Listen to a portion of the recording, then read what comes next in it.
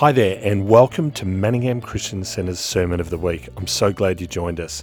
My name is Matt Wyatt, and I'm the lead pastor here. My prayer for you is that as you listen, you encounter God and find this message practically helpful. It would mean a lot to us if you were able to rate and subscribe. This not only lets us know how we can serve you better, but also spreads the message to those who need to hear it.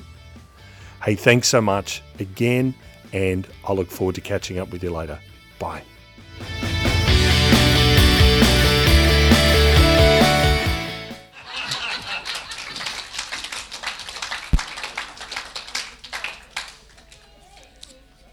Well, so I'm going to dive into my message that I think Jesus wants to just encourage you with. It's a story that I think you're very familiar with. If you're watching online, which cameras am I looking at that's watching online? All of them. See the green iPad? I can see the green iPad. Then, so you just have. So if you're online, you are sitting right above a green iPad, just like. And I have no idea what that's for. Just like. But it's there. So a passage that a story that I think you're very familiar with is Jesus turning the water into wine. And so I'm going to read the passage to you, and then we'll talk about it. It's verses 1 through 11 of chapter 2 in John's Gospel. We read this.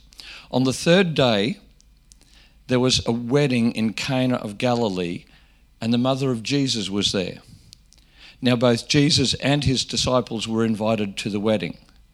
And when they ran out of wine, the mother of Jesus said to him, "They have no wine." Jesus said to her, "Woman, what does your concern have to do with me? My hour has not yet come." His mother said to the servants, "Whatever he says to you, do it." Now there were set there 6 water pots of stone according to the manner of purification of the Jews, containing 20 or 30 gallons apiece.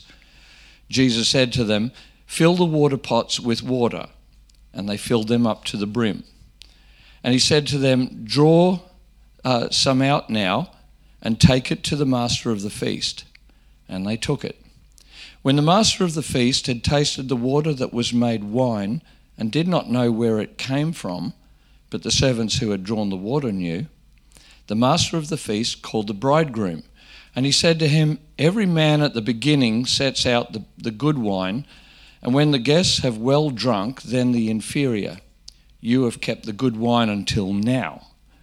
This beginning of signs Jesus did in Cana of Galilee, and manifested his glory, and his disciples believed in him. So it's like this is the beginning. Okay, this is the very early stages of Jesus' public ministry. At this point, as far as John is writing, he hasn't even begun his miraculous signs yet. This is going to be the first miraculous sign. Probably just something just to be aware of then is that when Jesus does a miracle, it's not just a miracle. It's a miracle that points to something that's even more profoundly true. So, and John goes out of his way to show you what those miracles are, the deeper lesson that's in the miracle. So Jesus loves to open blind eyes, but that's because he is the light of the world. So to emphasize the fact that he's the light, then he opens eyes. Jesus is the resurrection. And so where does he introduce that thought? He introduces that thought with the raising of Lazarus from the dead. He's the bread of life.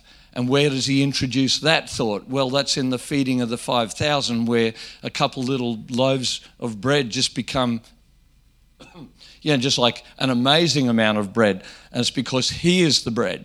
So, there's just a great little, I suppose, a devotional thought that any of us could engage in, and just to think of any miracle and just think, so what does the miracle itself say about Jesus? It's not just that he's a miracle worker, but there are deeper things. It's like an onion. There's always another layer, that you can go deeper and deeper into the heart of what God is about. So in this one here, this is the first. It's early in the piece. And so it started off saying that there was a wedding in Cana of Galilee. And I think it's just amazing that Jesus' first miracle happens at a wedding. I don't think we realise this enough in modern Western Christianity, just how much God is interested in family. He doesn't just call you to join a church. Church was meant to be family. When you gave your heart to Jesus, and if you haven't given your heart and you're watching online, you haven't given your heart to Jesus, today is your day. And you will discover that God himself can be your father. But here's the thing, we have such a personalized view of faith. It's my faith, it's my devotion, it's my prayers. And we don't understand that the person sitting right beside us, they're in the same relationship with God as we are. He's my father, but he's your father, and that means he's our father. And in fact, that's how Jesus said to pray, wasn't it? He said, our Father. I can't pray that prayer, our Father in heaven. I can't pray that prayer unless I'm with you. Because if I'm just on my own all the time, then it's my Father. And Jesus never wanted us to pray my Father, because we had to see ourselves linking arms with each other and being family together. So I just think it's very significant that the first miracle he does is actually at a wedding, because there's probably nothing that is more family than a wedding. It's the beginning of a new family, and two families are coming together because the two families are merging together. And so now the family is growing and expanding, So I just got introduced to a couple of you guys, your two new daughters, It's just like the families just grow. And it's really exciting. You have to understand, this is an ancient Middle Eastern world. They don't do family like we do. Family is tribal for these people. Family is not mum, dad and the kids. Family is mum, dad and the kids, both sets of grandparents, all the aunts and uncles and their kids and their marriages, and in this world, Cana of Galilee is a small village. So it's not like Melbourne, with millions of people. Cana of Galilee has just got hundreds of people in it. It's a little village. So the whole village sees itself as family. And if ever you've had the joy of living in a little community, a small country town, then you'll understand that if there's a celebration in that home, we're all going to celebrate, because everybody knows everybody, And so in this wedding here in Cana of Galilee, there would have been hundreds of people there. So it's not kind of like, now I don't, there's Italians here. Are there any Greeks here? Oh, well, where are you guys from? What's your background? South African. Okay, well, I know this is true for South African. You guys, it's just like uncle is as much your dad, and he will discipline you too, just like your dad. I know a lot of South Africans, just like. So in this particular setting, the whole village is part of the wedding. It's part of the celebration, and it's not like an Australian wedding. Okay? This is a celebration that is going to take days. So they're not having a half-hour service and then the reception. Okay, that's not going to happen. The reception is going to be the better part of a week long. And so you can imagine if you've got a few hundred people coming together, not just the immediate family, but if you've got a few hundred people coming together, and I know a lot of Italians, and Italians certainly have hundreds of people at the wedding. It's just like every other, if they're even vaguely related, then they come. Just like, even if you haven't seen them for 10 years, they come, just like, and just so long as they give a good gift and pin it on the bride's dress, okay. Here we are, hundreds of people, a 3 to 5 day reception. You imagine the amount of food that's going to be eaten. You imagine the amount of drinks that are there. Hundreds of people. And this is Middle East. They're going to have wine there. So imagine the quantity of alcohol that they started that celebration with. It is everywhere.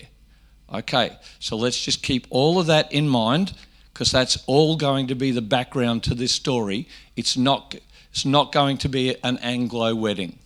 Got it? All right.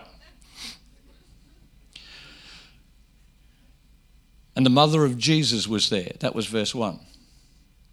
And it said something that I'm not sure myself, if I was writing the story, I'm not sure I would have put it like this. It says, now both Jesus and his disciples were invited to the wedding.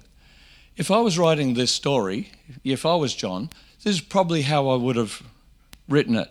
I would have probably said, on the third day, there was a wedding in Cana of Galilee, and the mother of Jesus was there along with Jesus and his disciples. I would have just, why did he go out of his way to say, now both Jesus and his disciples were invited? And I don't know if John was thinking this at the time, but clearly the Holy Spirit in him was thinking of it. We need to understand that Jesus tends to move where Jesus is invited. And it's gone out of his way to say, and Jesus was invited. They wanted him to be there. Time to make space in your life for Jesus. Time to invite him and make room for him in your family, in your marriage, in your finances, just in your devotion, everything. Time to make room for him. Invite him. Don't try and go through the circumstances of life and have a little offhanded prayer at the end of it, but invite him to be there every step of the way. Okay, now that doesn't mean that Jesus never moves where he's not invited. That's where people come to him for healing, they all get healed. But he doesn't always go to them. On occasion he does. There'll be the cripple at the pool of Bethesda, he will go to him, but he doesn't go to the cripple who's laid out at the gate beautiful. Like he walks past that guy many, many, many times. That guy was in his 40s and he was crippled from birth, and they used to lay him every day at the gate beautiful at the temple to beg for money. Jesus walked past him many, many times, did not go to him. That was for another day. And so on occasion you will see Jesus initiating the miracle, but mostly people have come to him and people have initiated. In other words, don't sit there and say, if God wants to heal me, he can. Invite him. Ask him. Invite him to do the miracle. Okay, so we get to verse 3. And when they ran out of wine, okay, this is a tragedy. They ran out of wine. It's just like, strike, we didn't bring enough. How much did they have there? I have no idea. But with 200, 300, 400 people there were gallons that were there. All right. So you can just try and picture the scene. Now, it's not Australia where you're going to have all your leftover bottles. You're going to have wineskins.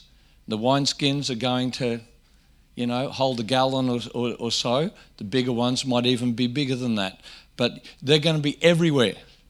There's just empty wineskins all over the place. Okay, Mary sees that there's a problem. And she basically says, this is not okay. And maybe it's something that the grandmother kind of images women just do. They just take charge. It's just like this is not right. So she comes to Jesus.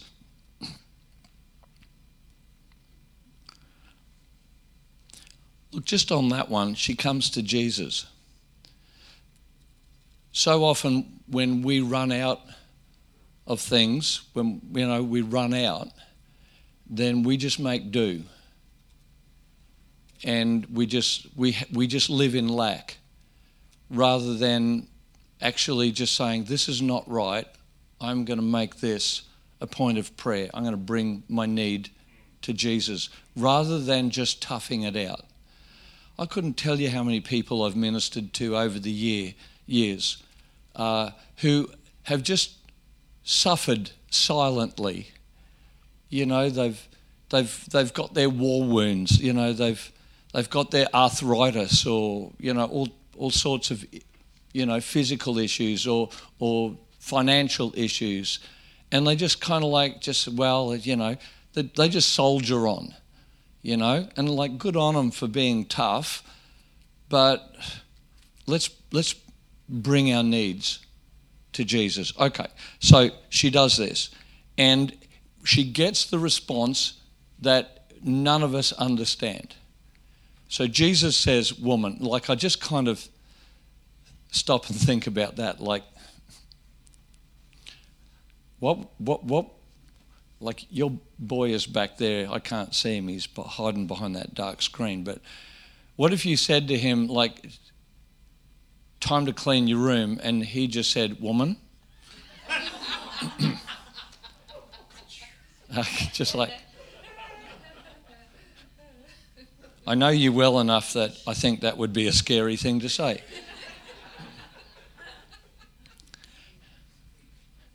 I wonder that we don't have a particularly good enough relationship with Jesus that we hear him talk to us like that on occasion. Where he just basically, he all but discounts her. He says, woman, what is your concern to do with me? What would you do if Jesus spoke like that to you? Jesus, I'm suffering here. Woman, what is your concern to do with me? My hour is not yet come. Okay, sorry. So she just ignores him. Where did that come from? That kind of relationship, we just end up making do. We endure hardship. We assume that God is teaching us a lesson. We pray and we get okay, it in our real world. Okay, and I'm just going to talk real world right now. We typically, in our devotion, we don't hear Jesus say, woman or man, what is your concern to do with me? We typically don't hear him talk like that, because I think we basically we have a belief that God doesn't talk like that to people. So we don't hear it when he does. But this is what it feels like in our experience. We pray to him about something and we get this response from heaven.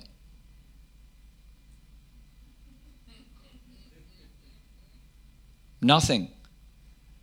So we pray again. And what response do we get? Nothing. If you're like most Christians that I know, me included, you'll pray the third time, and when you get the nothing response, you think to yourself, well, maybe God's teaching me a lesson. You're going to reinterpret everything now. Maybe this isn't for me. Well, maybe God wants to heal that person, but he doesn't want to heal me. Or maybe God wants to bless that family, but he doesn't want to bless my family. Or maybe God wants to save that person, but he doesn't want to save this person in my family. You know, just like we reinterpret everything. Or maybe God's trying to teach me a lesson. I've discovered something. God is really, really clever. He is a good teacher. He never tries to teach you a lesson. He teaches you. If you are asking the question, I think, is God maybe trying to teach me something? If that's the question you're coming up with, I guarantee he is not trying to teach you anything. Because if he was teaching you something, you would know, one, that he's teaching you, and you would know, two, what it is that he's teaching you, because he's a good teacher. So if you're asking the question, maybe God is trying to teach me something, I'll tell you right now, he's not. You're in exactly the situation that Mary is in right here. What happens then is that we end up, we've been praying about this thing, this ailment, this condition, this thing of lack in our life, and we don't get the answer that we're hoping for from heaven, even though we found Bible verses in there and promises that say that we ought to be able to have this. So what we end up doing is we develop a theology that accommodates for powerlessness. We develop, look, there's Job, and so we develop theologies that accommodate and accept lack in our life, and it robs us of faith, and it's simply because we don't know how to deal with silence from heaven. We take it as a rejection, and so we take it that I'm doing something wrong, rather than taking Mary's obvious example, because she did something really radical. She took it to Jesus and then expected that there would be an answer. Even when she gets heaven's, woman, what is your concern to do with me? I'll put it in Christian language right now. She's just basically answering one question. Is this, whatever it is that I'm facing, is that something that's in heaven? I'm suffering cancer. Is there cancer in heaven? No. Okay, that's it. Because Jesus told us to pray, your kingdom come, your will be done in earth just like it is in heaven. So in other words, God's will is that you would pray that however it happens in heaven, that's how it should happen here. Like, you know, that there would be answers to need, that there wouldn't be lack. You know, is there poverty in heaven? No, there's not. So there ought not to be poverty here. That's all we need, is to push through and start to be like Mary and just expect that there will be a miraculous outcome. It's radical. Because here's the thing, maybe like this story, the difference in this wedding, where they've run out of wine, there is one thing that's different in this occasion than if there was a wedding down in the other town at the same time. Let's just pretend that they've run out of wine too at the same time. Let's just pretend that there were two villages, both of them have got a wedding, and both of them have run out of wine. It's just like, okay, what's the difference with this one here? Is that there is a son in the wedding. There is a son there. And maybe the fact that you are in relationship with the Father, maybe the difference in your circumstances that you're there. Okay, so man, every man in this room, you are a son. You are a son. You have a seat at the table. Every woman in this room, guess what? You, just like the men in the room, you got adopted as sons. Now, that's not a sexist thing, and there's not anything to do with gender fluidity or anything like that. You get adopted as sons because in the biblical culture, it's only the men who have authority. It's only the men who have a seat at the table.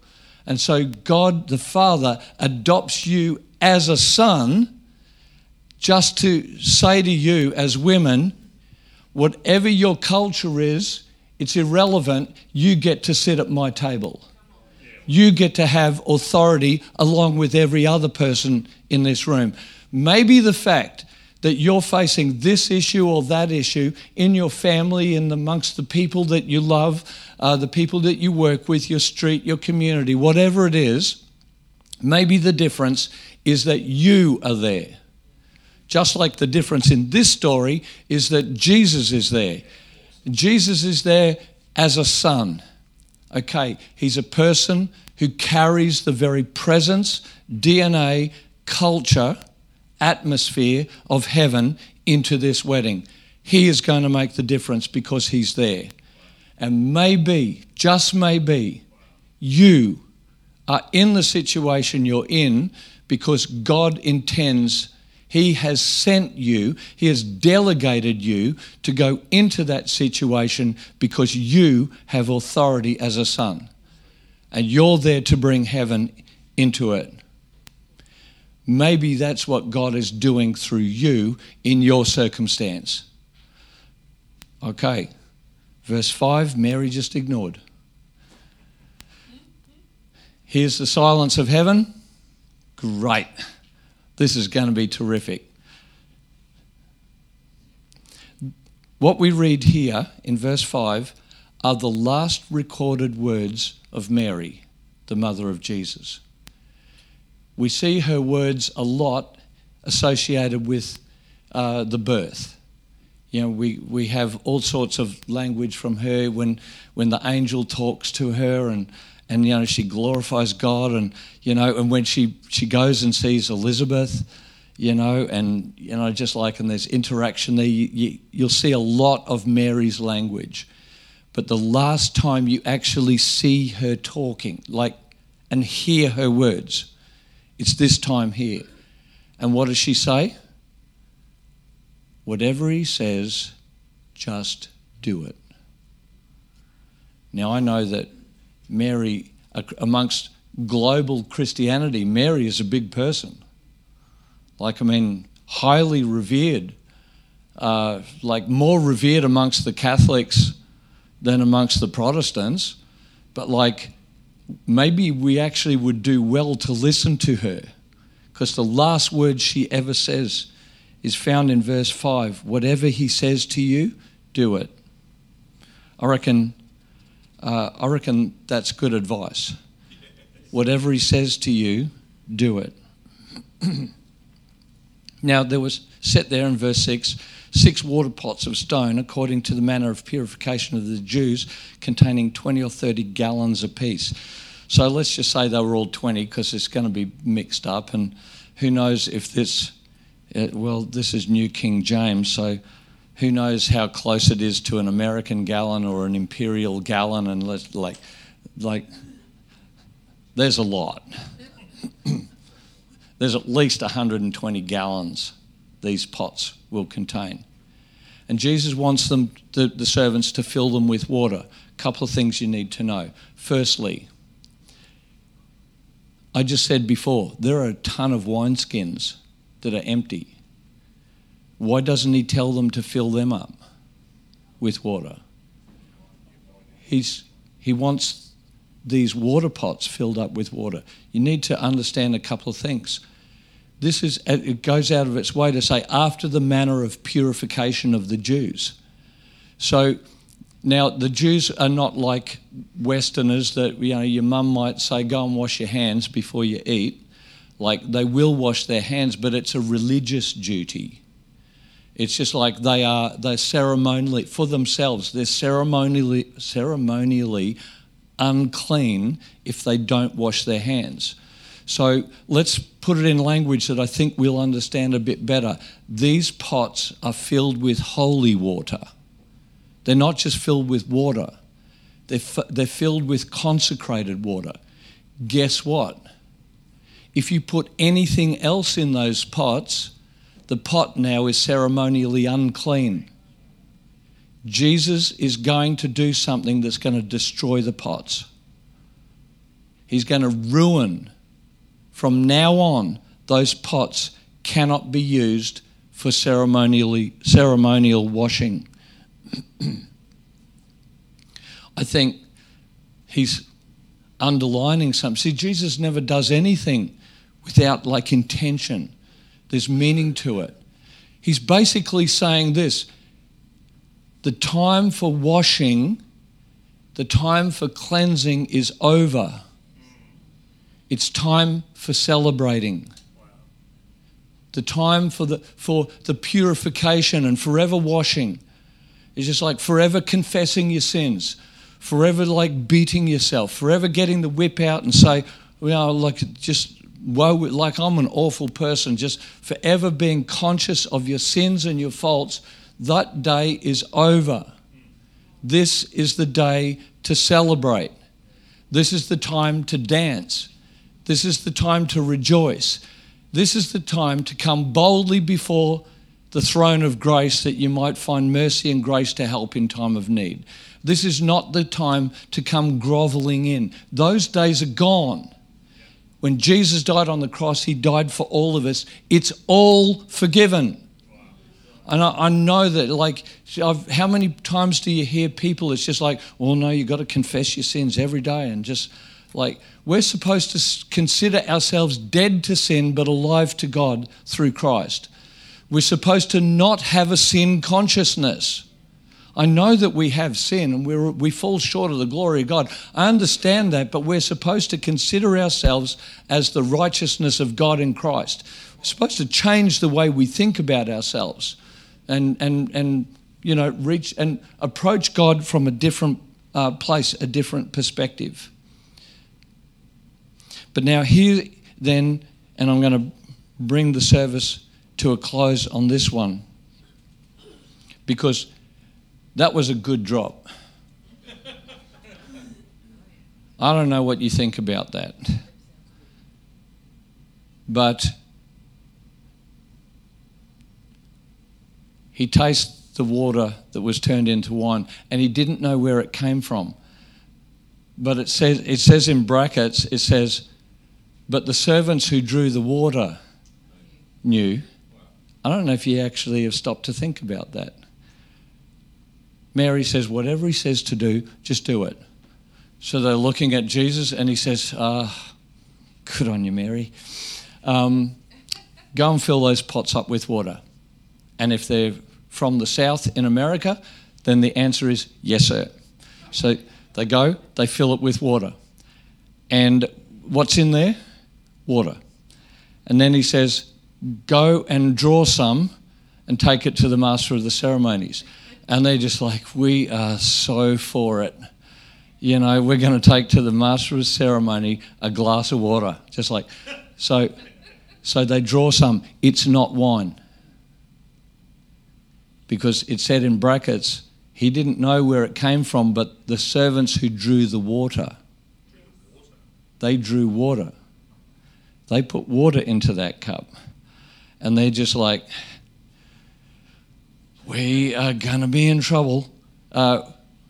We will blame him. Just what do you give me water for? He said to give it to you. The miracle happens as they are walking towards him. We wait for the miracle to happen and then we start walking. And it's not going to work that way. Jesus strings everybody out. In the life of faith, he strings everybody out. He strung Mary out by saying to her, what's your concern to do with me? My hour has not yet come. He strings the servants out, put some water in the pots. We're going to be in trouble if we put water in those pots. It hasn't been blessed by the priest just yet. Just fill it up with water. Okay, fill it up with water. Now just get a really good-looking wine glass and just fill it up and take it to the MC. Oh, my goodness me, what's going to happen here? Struth. It just went red. what happened there. The MC, he doesn't know anything about it. He tastes it. He calls the bridegroom and he's just like, I don't get you. Everybody brings the good wine out first.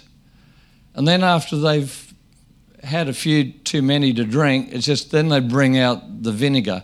You know, they bring out the bad stuff because it doesn't matter by then. Just like everyone's just like happy. And he says, but you've done it the other way round. You have left the best stuff to last. Like, so that was like, whoa.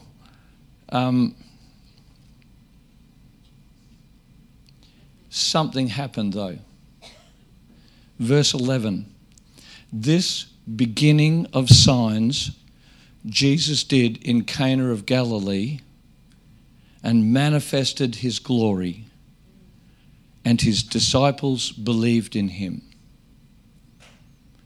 What happened between verse 4 and verse 11? Because in verse 4, Jesus said, woman, what does your concern have to do with me? My hour has not yet come. Verse 4, my hour has not yet come. Verse 11, this beginning of signs Jesus did in Cana of Galilee and manifested his glory, and his disciples put their faith in him. What happened between verse 4 and verse 11? Was Jesus telling a lie back here? My hour has not yet come. Was Jesus like being cryptic? Was he saying, my hour has not yet come, it's about 10 minutes away? Yeah, like, no. He's actually, remember Jesus said, I only do what I see the Father doing. He did not see the Father doing anything. Now, I don't know what you think about the sovereignty of God and all of that, but I've written a book on that. You know, I'm a firm, ardent believer in God being sovereign and God knowing all things. And here he is. Jesus is not seeing the Father doing anything. To the point where Jesus now is seeing the Father fill up the water with the pots and then taking some to the MC and turning it into wine. Jesus is now like, what happened between here and here? And I can only see one thing. Jesus found a company of people that would just do what he said. Would not compromise, would not hesitate, but would just do it. Did you hear me? Would not compromise, would not hesitate, but would just do it. And that's what the Father is looking for, is a group of people that will just do what he says. Yes, sir. If that's what you want, that's what you get. If that's what you want with my life, that's what you get. I'm just going to do what you say. I'm not going to hesitate. I'm not going to put conditions on. Yes, Jesus, I will follow you if. I'm not going to do that. I'm not going to put a time schedule on this. Well, let me first do this and then, just like, well, I know he wants me to do this and I'll go halfway. I'll meet you halfway, Lord. No. Just someone who without hesitation, without compromise, will just do what God wants them to do. And I think in that, you get the change from, woman, what is your concern to do with me? My hour has not yet come, to this beginning of miracle, this beginning of signs. Jesus performed in Cana of Galilee and manifested his glory, and his disciples put their trust in him. There was a group of people, and the reality is there was actually only one, because the servants were acting under orders. There was one person who abandoned herself to doing the wild and ridiculous thing of just obeying Jesus. Obedience is better than sacrifice. Just do what he says, and you'll never regret that. Amen.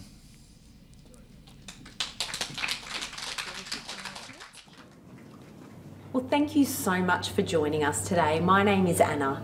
I trust that during the service, God was moving in your heart and His presence was where you are.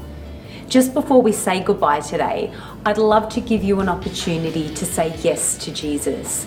If today's message spoke to you, or you've been considering believing in Jesus as your Saviour, then I would love to invite you to do that now. Would you repeat this short prayer after me? Dear Jesus, I believe that you are the Son of God. I believe that you died for my sins and that you rose again to give me life. I ask you to forgive my sins and be my Lord and my Saviour. I open my heart to you today. Amen. If you said yes to Jesus today, we would love to hear from you.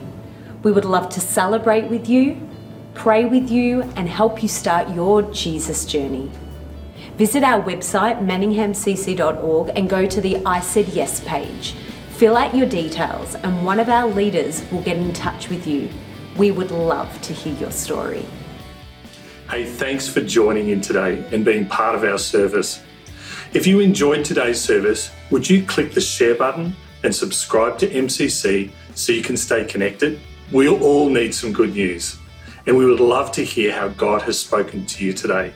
Visit manninghamcc.org and fill out a good news story form today. If you would love to know more how to grow in your relationship with God, then Next Steps provides the path for you. Visit manninghamcc.org to find out more. Thanks for watching. We'll see you next time.